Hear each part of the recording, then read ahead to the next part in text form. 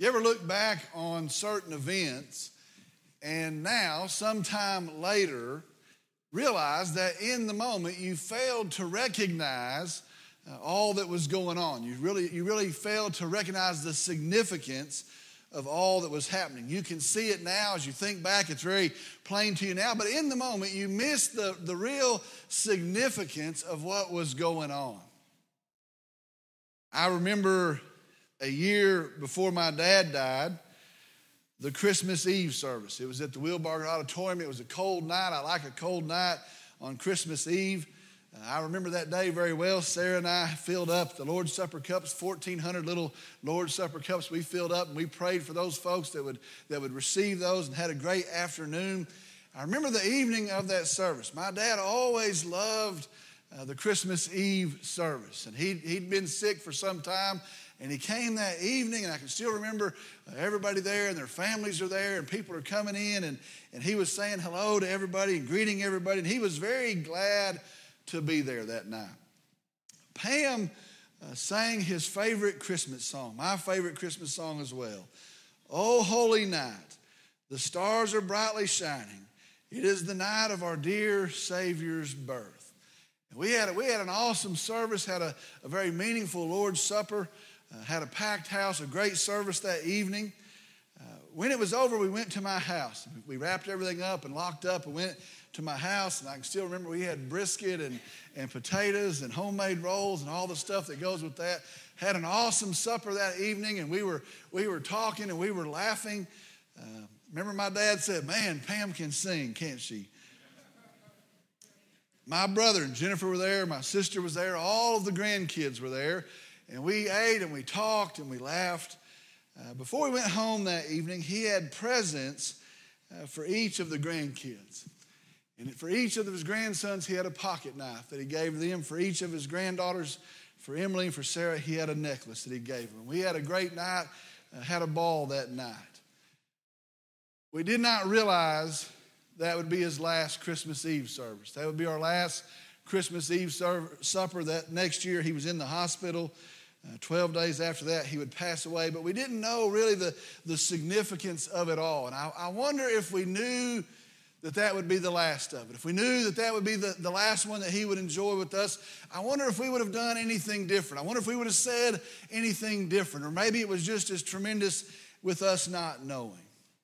Sometimes as we pass through certain circumstances, we fail to realize the significance of all that's going on. Well, today as we move forward through the account of Jesus' last days, we come to the account of his last Passover celebration and his institution of the Lord's Supper. Now that's a very profound thing. That's a tremendous thing. His last observance of the Passover and all that means, and then his institution for the church of the Lord's Supper. It is a crazy, meaningful time, so much significance to each part of it. But as we look at it today, I wonder if the disciples ever looked back to the memory of that night. Did they ever think back and hear the words of that night? Could they hear the significance sometime later down the road of each of those words? And I wonder what they remember about that night. Today our message is entitled, Something Greater. Something Greater. We're in Luke chapter 22, a bunch of verses today, verses 7 through 22. Luke chapter 22, verses 7 through 22. I'm going to ask if you would stand with me in the honor and the reverence and really the celebration of the reading of God's word. Luke chapter 22, beginning in the 7th verse. Then came the first day of unleavened bread, on which the Passover lamb had to be sacrificed. And Jesus sent Peter and John, saying, "Go and prepare the Passover for us, so that we may eat it." They said to him, "Where do you want us to prepare it?" And he said to them, "When you have entered the city, a man will meet you carrying a pitcher of water. Follow him into the house that he enters. And you shall say to the owner of the house, 'The teacher says to you, where is the guest room in which I may eat the Passover with my disciples?' And he will show you a large furnished upper room. Prepare it there." And they left and found everything just as he had told them. And they prepared the Passover. When the hour had come, he reclined at the table and the apostles with him. And he said to them, I have earnestly desired to eat this Passover with you before I suffer. For I say to you, I shall never again eat it until it is fulfilled in the kingdom of God. And when he had taken a cup and given thanks, he said, take this and share it among yourselves. For I say to you, I will not drink of the fruit of the vine from now on until the kingdom of God comes. And when he had taken some bread and given thanks, he broke it and gave it to them, saying, this is my body, which is given for you. Do this in remembrance of me. And in the same way, he took the cup after they had eaten, saying, this cup which is poured out for you is the new covenant in my blood. But behold, the hand of the one betraying me is with mine on the table. For indeed the Son of Man is going as it has been determined. But woe to that man by whom he is betrayed. Let's go to the Lord in prayer. Dear Heavenly Father, we come today, I'm thankful for your truth, thankful for your word today. I pray that as we have gathered now, that you would speak to us, that you would lead us through your word, that you would direct us through your word, that we would see you more clearly through your word today. I pray that you'd be known, that you'd be worshiped in the study and the preaching of your word. Lord, I'm thankful for our Savior, Jesus. Lord, I'm thankful that you're coming from your home on high, that there'll be a day when we'll see you in glory. On that day, we'll worship for all eternity. I'm thankful for that promise. Lord, I pray now for this church that you bless it, that you use it, that you lead it, that your hand will be upon it. I pray that we be faithful in the cause of Jesus Christ. And I pray that you be known and glorified. Lord, we love you, we praise you. And I pray in Jesus' name, amen. You may be seated. So we move through the events of these last three chapters, the events of his death, the burial and the resurrection of Jesus. I will tell you, it is very amazing to see all that is going on. It is amazing as we move through these chapters to see all of the different pieces, all of these meaningful pieces, all of these purposeful pieces as they began to fit together, as they began to assemble together. So let me tell you, my prayer again is that we will be greatly impacted as we move through these verses. Verses that we may have heard 1,000 times, a multitude of times. My prayer is that as we move through these events, God would open our eyes. More than that he would open our hearts, and we will be greatly impacted as we see the profoundness of these events. See today the context. This is the account, the actual historical account of the day before, leading into the day that Jesus was killed.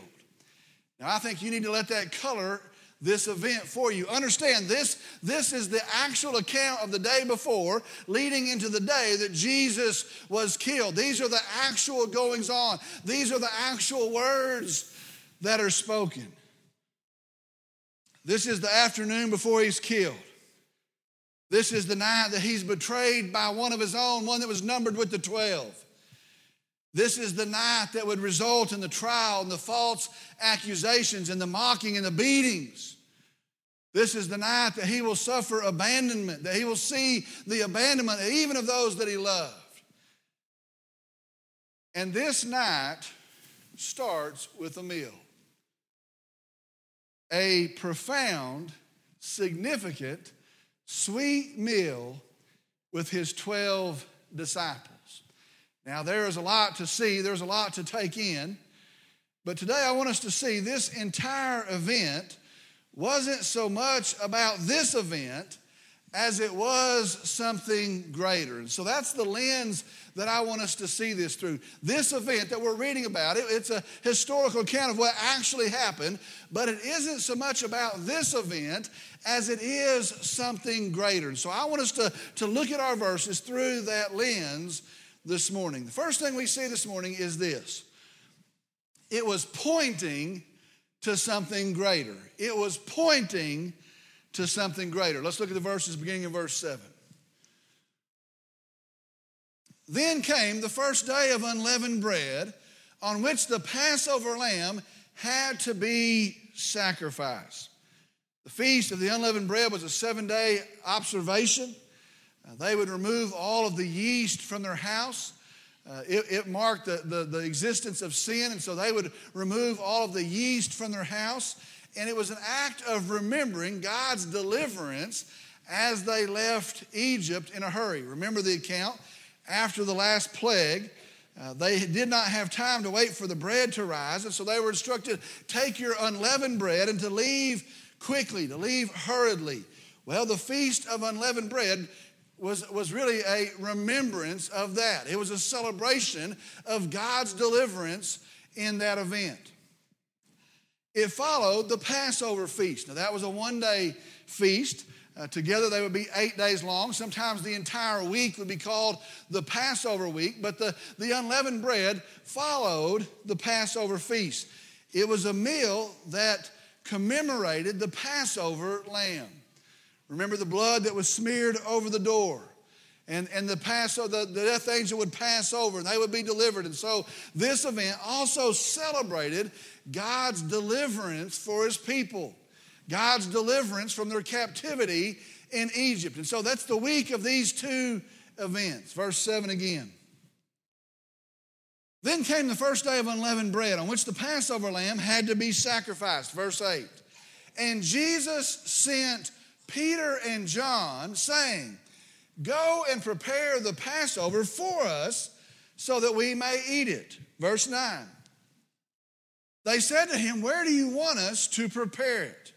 Now be sure and understand this. Many people, thousands of people traveled to Jerusalem for this event, to celebrate, to mark, to observe this event. So understand, all of the houses would have been full. All of the houses would have had their friends and their relatives have come to visit. All of the inns would have been full. And so the natural question is, so where would we do this?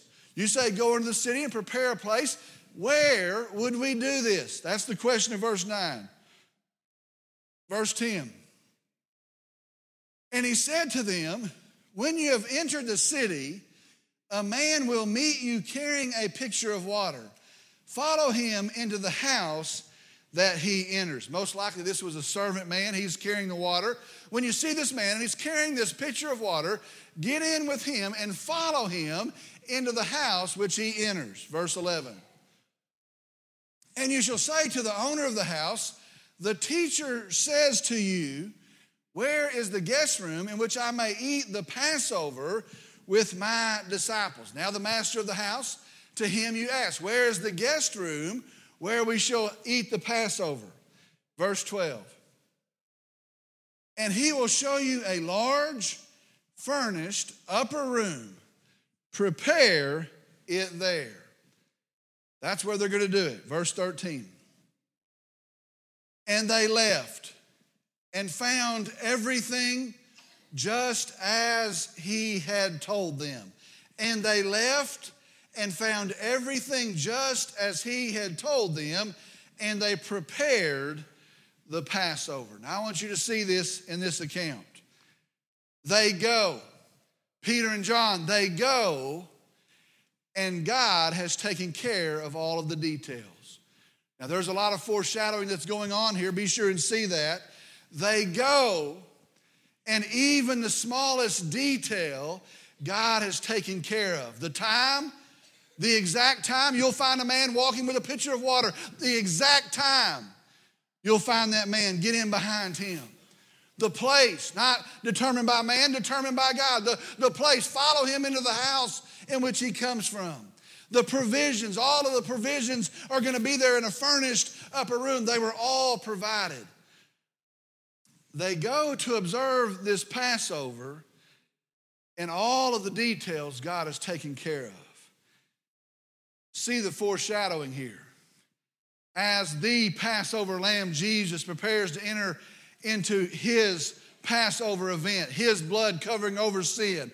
every detail is taken care of by God. Now that's pretty interesting.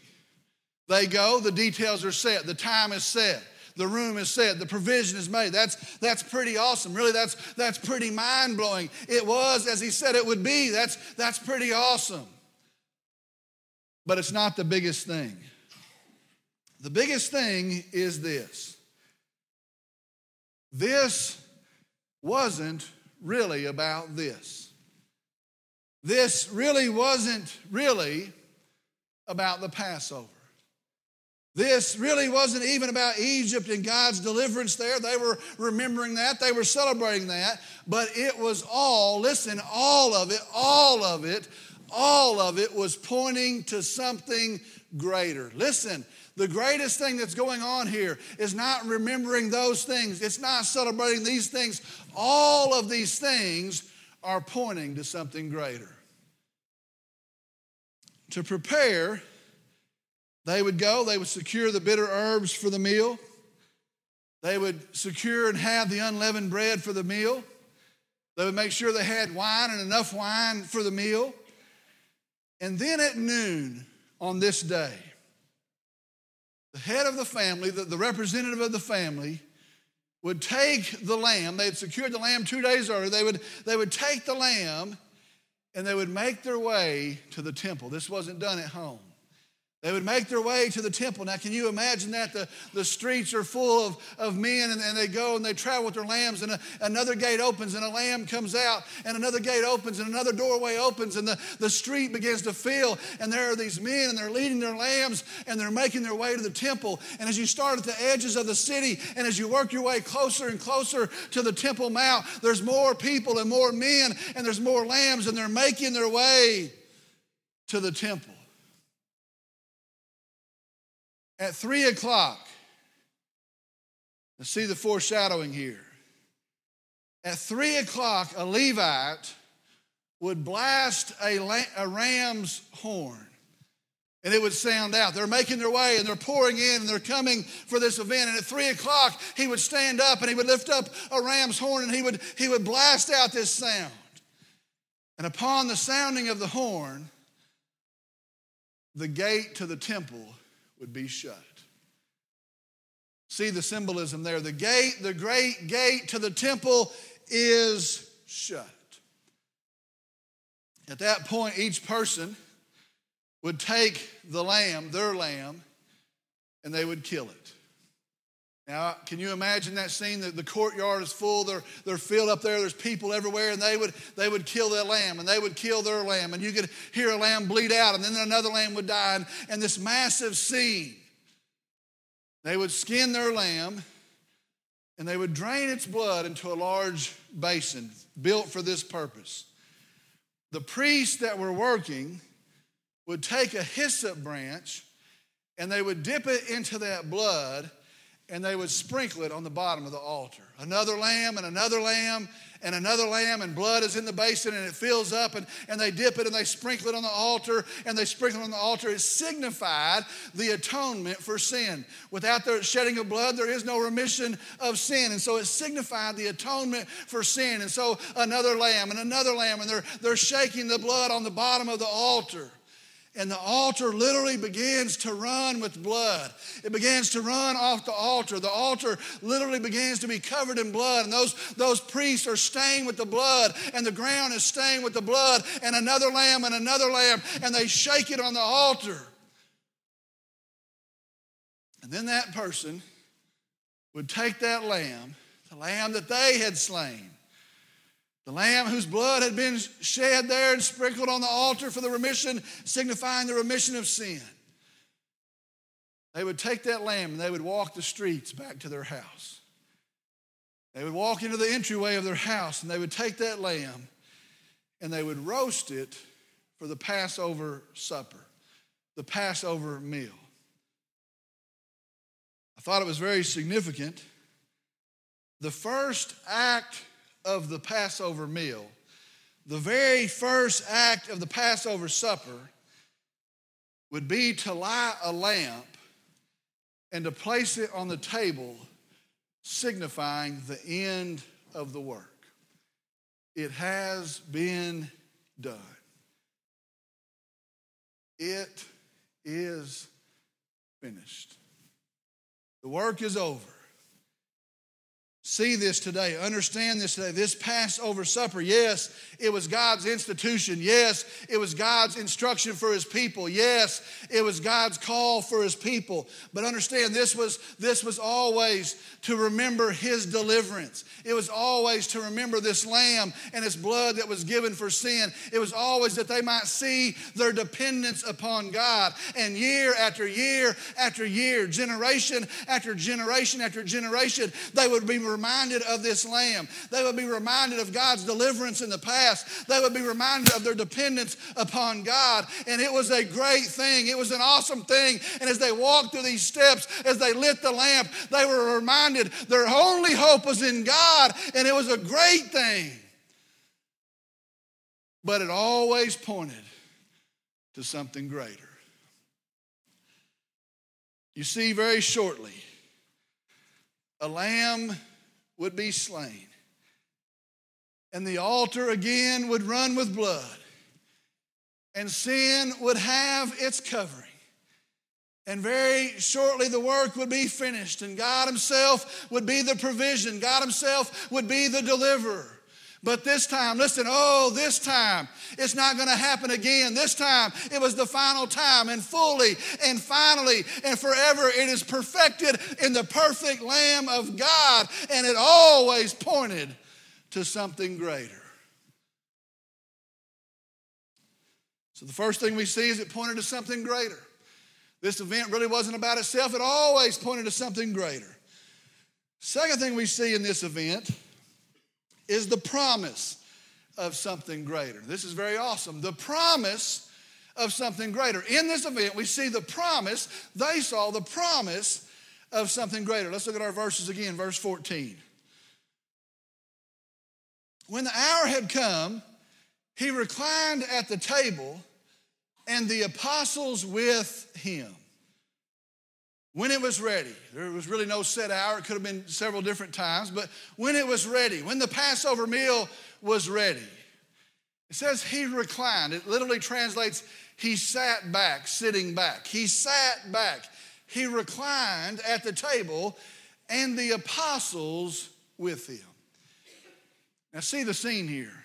Everything is ready. He's ready for this Passover meal. They've done everything they're supposed to do, and they've all assembled. And Jesus comes and he sits back at the table, and all of the apostles are there. This Last Supper. They'll never be able to go back to this supper. They'll never be able to be the same after this supper. Everything's going to change after this supper. But for now, at this time, they're all here, and they're all in fellowship. And Jesus leans back as they start the supper. Verse 15. And he said to them, very deep verse, listen. And he said to them, I have earnestly desired to eat this Passover with you before I suffer. And he said to them, I have earnestly desired to eat this Passover with you before I suffer. Earnestly desired literally translates in the original language, I have desired desiring. In my desire, there is more desire. I have desired desiring. He is saying his heart's desire is to eat this Passover, this specific Passover with you, these specific men. My desire, the desire of my heart has been to eat this Passover with you before I suffer. Talking about the events of the cross. Before I suffer, before the cross, before the scourging, before the nails, before that event, my heart's desire, the desire of my desire, has been to eat this meal with you. And he said to them, I have earnestly desired to eat this Passover with you before I suffer. Why? Verse 16. For I say to you, why? For I say to you, I shall never again eat it until it is fulfilled in the kingdom of God. It is the Passover. I shall never eat it until it is fulfilled in the kingdom of God. Verse 17. And when he had taken a cup and given thanks, he said, take this and share it among yourselves. Now there were 4 cups that were passed around during the Passover meal, each one with a symbolic meaning. We're not sure which one, but during part of that time, he says, take this cup and share it with one another. And when he had taken a cup and given thanks, he said, take this and share it among yourselves. Verse 18, for I say to you, I will not drink of the fruit of the vine from now on until the kingdom of God comes. Friends, do not miss this. The very first Passover event there in Egypt, that very first Passover event, it was awesome. It was awesome. It was unbelievable. It was tremendous. Really, it was all shaking. Can you imagine that event? It is all shaking. They took the blood of this lamb and they smeared it over their door, and they went inside those houses and they shut the door, and the death angel comes through the city, and outside there's death, and outside there's destruction, outside there's the wrath of God, but inside, under the blood of this lamb, there is salvation, they're saved, and it is an awe-striking event. Can you imagine that? And as they're in the house and they're there and they're huddled together and the death angel goes by, it is a terrifying event. It is an awe-striking event. And they remembered that event. They remembered God's power in that event. They remembered God's deliverance in that event. But as awesome as it was, it is but a shadow. It is but a mere glimpse of the fulfillment.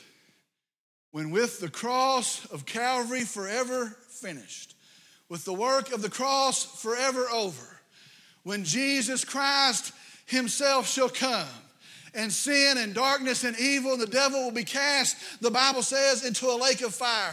And behold, there is a new heaven and a new earth, for the former things have passed away. And there's no more sorrow, and there's no more sin, and there's no more sickness, and no more death, no more death. There's no more tears that'll ever be cried. And there is a new Jerusalem. And as it comes down in glory from heaven, we behold its splendor, and we see the magnificence of its gates. And as we move through those gates, we see the Lamb, and he's seated on the throne, and he's the radiant light of heaven. Oh, the splendor. And Jesus says, listen, be sure, be certain, I'll not eat this again, because we're surely going to eat that. And there is a better, greater thing coming.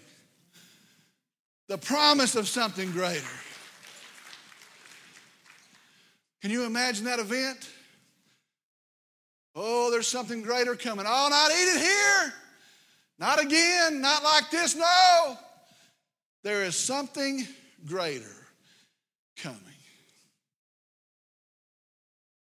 I wonder how often, when it was hard, when it was lonely, when their friends had all deserted, gone somewhere else. I wonder how often, when they were beaten and when they were in prison, they would replay these words. I wonder how often at night, when they would close their eyes and nobody's around and tears would fall from their face, I wonder how often they would hear their master's promise. I'll not eat and I'll not drink it again until I do it again. In the fulfillment of the kingdom, there's something greater. Let me tell you something. I'm going to be very honest. Maybe you might say something similar.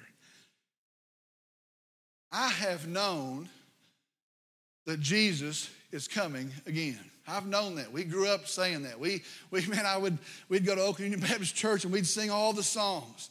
I have known Jesus is coming. I've known that day was coming, and I was fine with it. Listen, I looked forward to that day as long as it was out there. See, I still have kids to raise. I still have some things to check off, and I still have some things to do. And I know Jesus is coming, and praise the Lord that he's coming, and I'm looking forward to it, and I'm fine with it as long as it's out there. Let me tell you something today.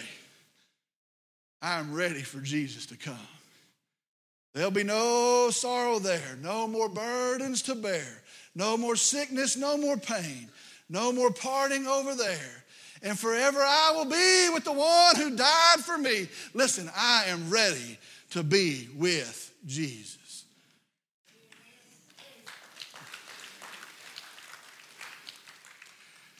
So at this meal, as they're sitting there, not aware of all the significant things that are going on, he promises them something greater. Let me just tell you this. You want to see somebody act a fool, you come find me in glory. I'm going to act a fool in heaven.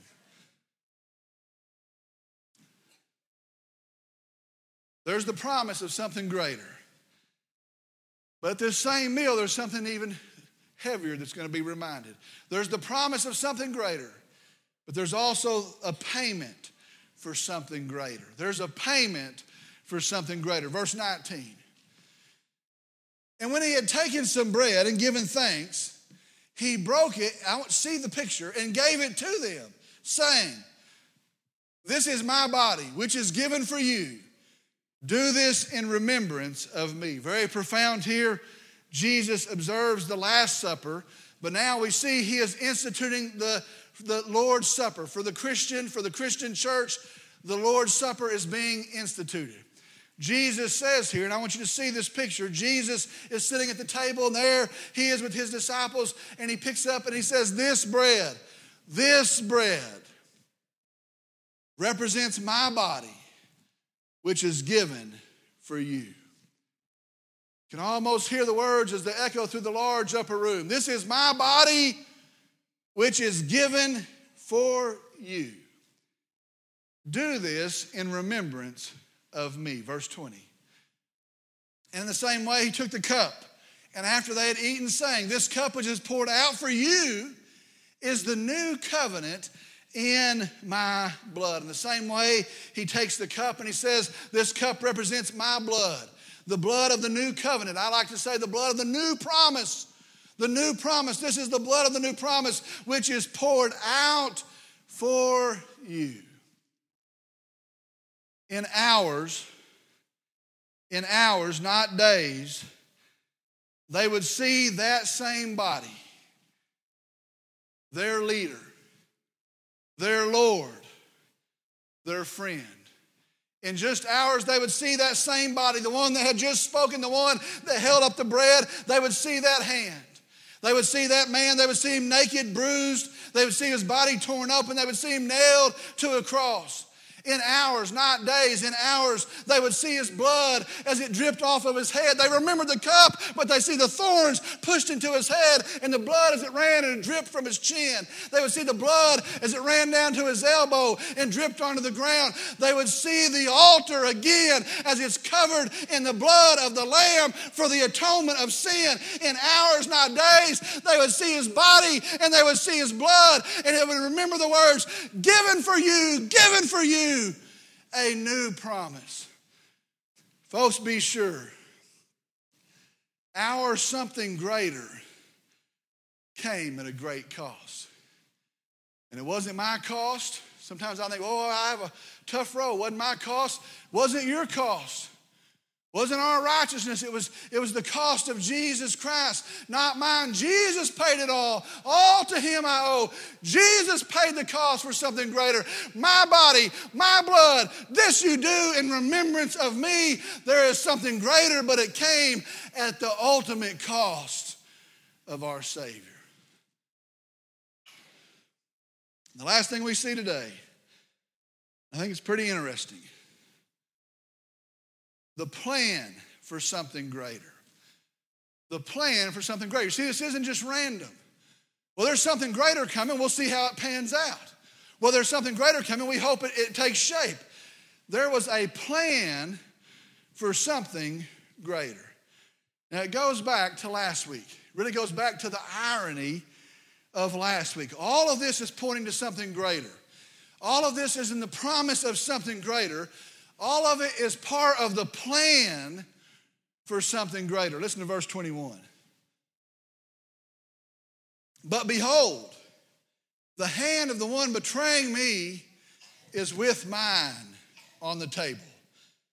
For indeed the Son of Man is going as it has been determined, but woe to that man by whom he is betrayed. Last week we saw that Satan had a plan. Last week we saw the irony of that plan, but we saw last week that Satan had a plan, and that plan included Judas Iscariot. Give him a name, Judas Iscariot. He was numbered with the 12. He was one of Jesus' own. He was one of the 12. Satan had a plan, and at the opportune time, the plan would spring up and the plan would spring into action. Satan had a plan. But listen, today we see Satan had a plan, but God also had a plan. And just like every detail of that meal was provided by God, just like that, it is provided in His plan. It was His plan. Again, every detail is taken care of. The time, the exact time, it wasn't determined by sinful man. The place, Golgotha, the altar set up, it was determined by God. The provision Himself, the Lamb is Jesus Himself. He gives of Himself. And where Satan had a plan, God also has a plan. But where Satan's plans failed, where Satan's plan fell short, God's plan is motivated in love. God's plan is written in wisdom. God's plan is carried out in power. And it comes to pass, and it's coming to pass. My salvation, your salvation stands. Praise God, there's something greater, and it came through the plan of God.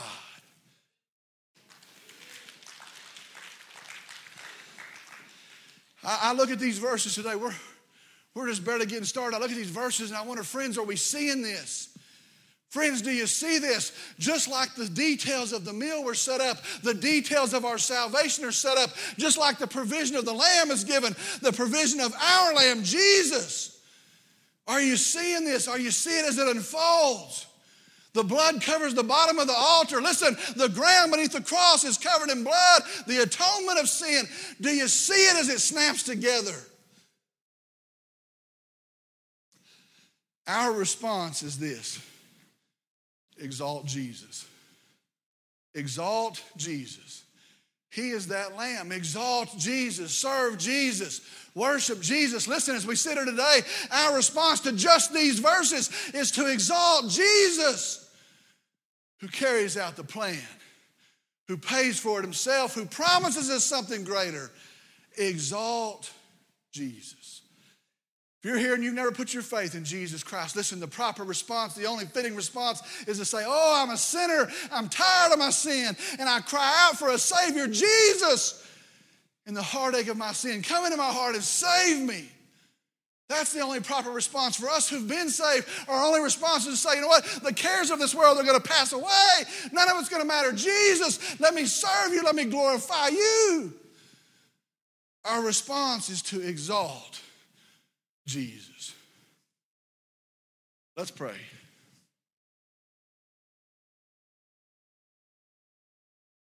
Dear Father, we come, and I'm thankful that you trained your people to look for a Savior. I'm thankful that you had a plan to provide that Savior. I'm thankful that there's a payment made and it wasn't dependent upon us. We could never make it. We didn't have the currency, the exchange rate to make it, but you make it through Jesus. I'm thankful that in the fulfillment of that plan, we have eternal life. We have the forgiveness of sin.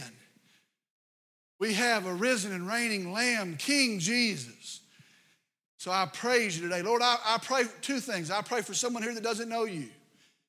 I pray that they would today put their faith in Jesus Christ. Lord, I pray that in the preaching of this word and the laying out of your word and the drawing of your Spirit, that today would be the day of their salvation. Lord, I pray that you remove any hindrance, any distraction, and today would be the day they put their faith in Christ. Lord, I pray for us as believers here today, that we would grow in our love for you, that we would grow in our astonishment for you. And as that happens, we'd turn our eye away from these things that distract us, these things that pale in comparison. We would be sold out to you and your cause. Lord, we love you. We praise you. We ask in this time of invitation that you would work, that you would move, that you would lead, that you would be glorified. I pray all this in the powerful name of the Lamb, Jesus. In his name I pray. Amen.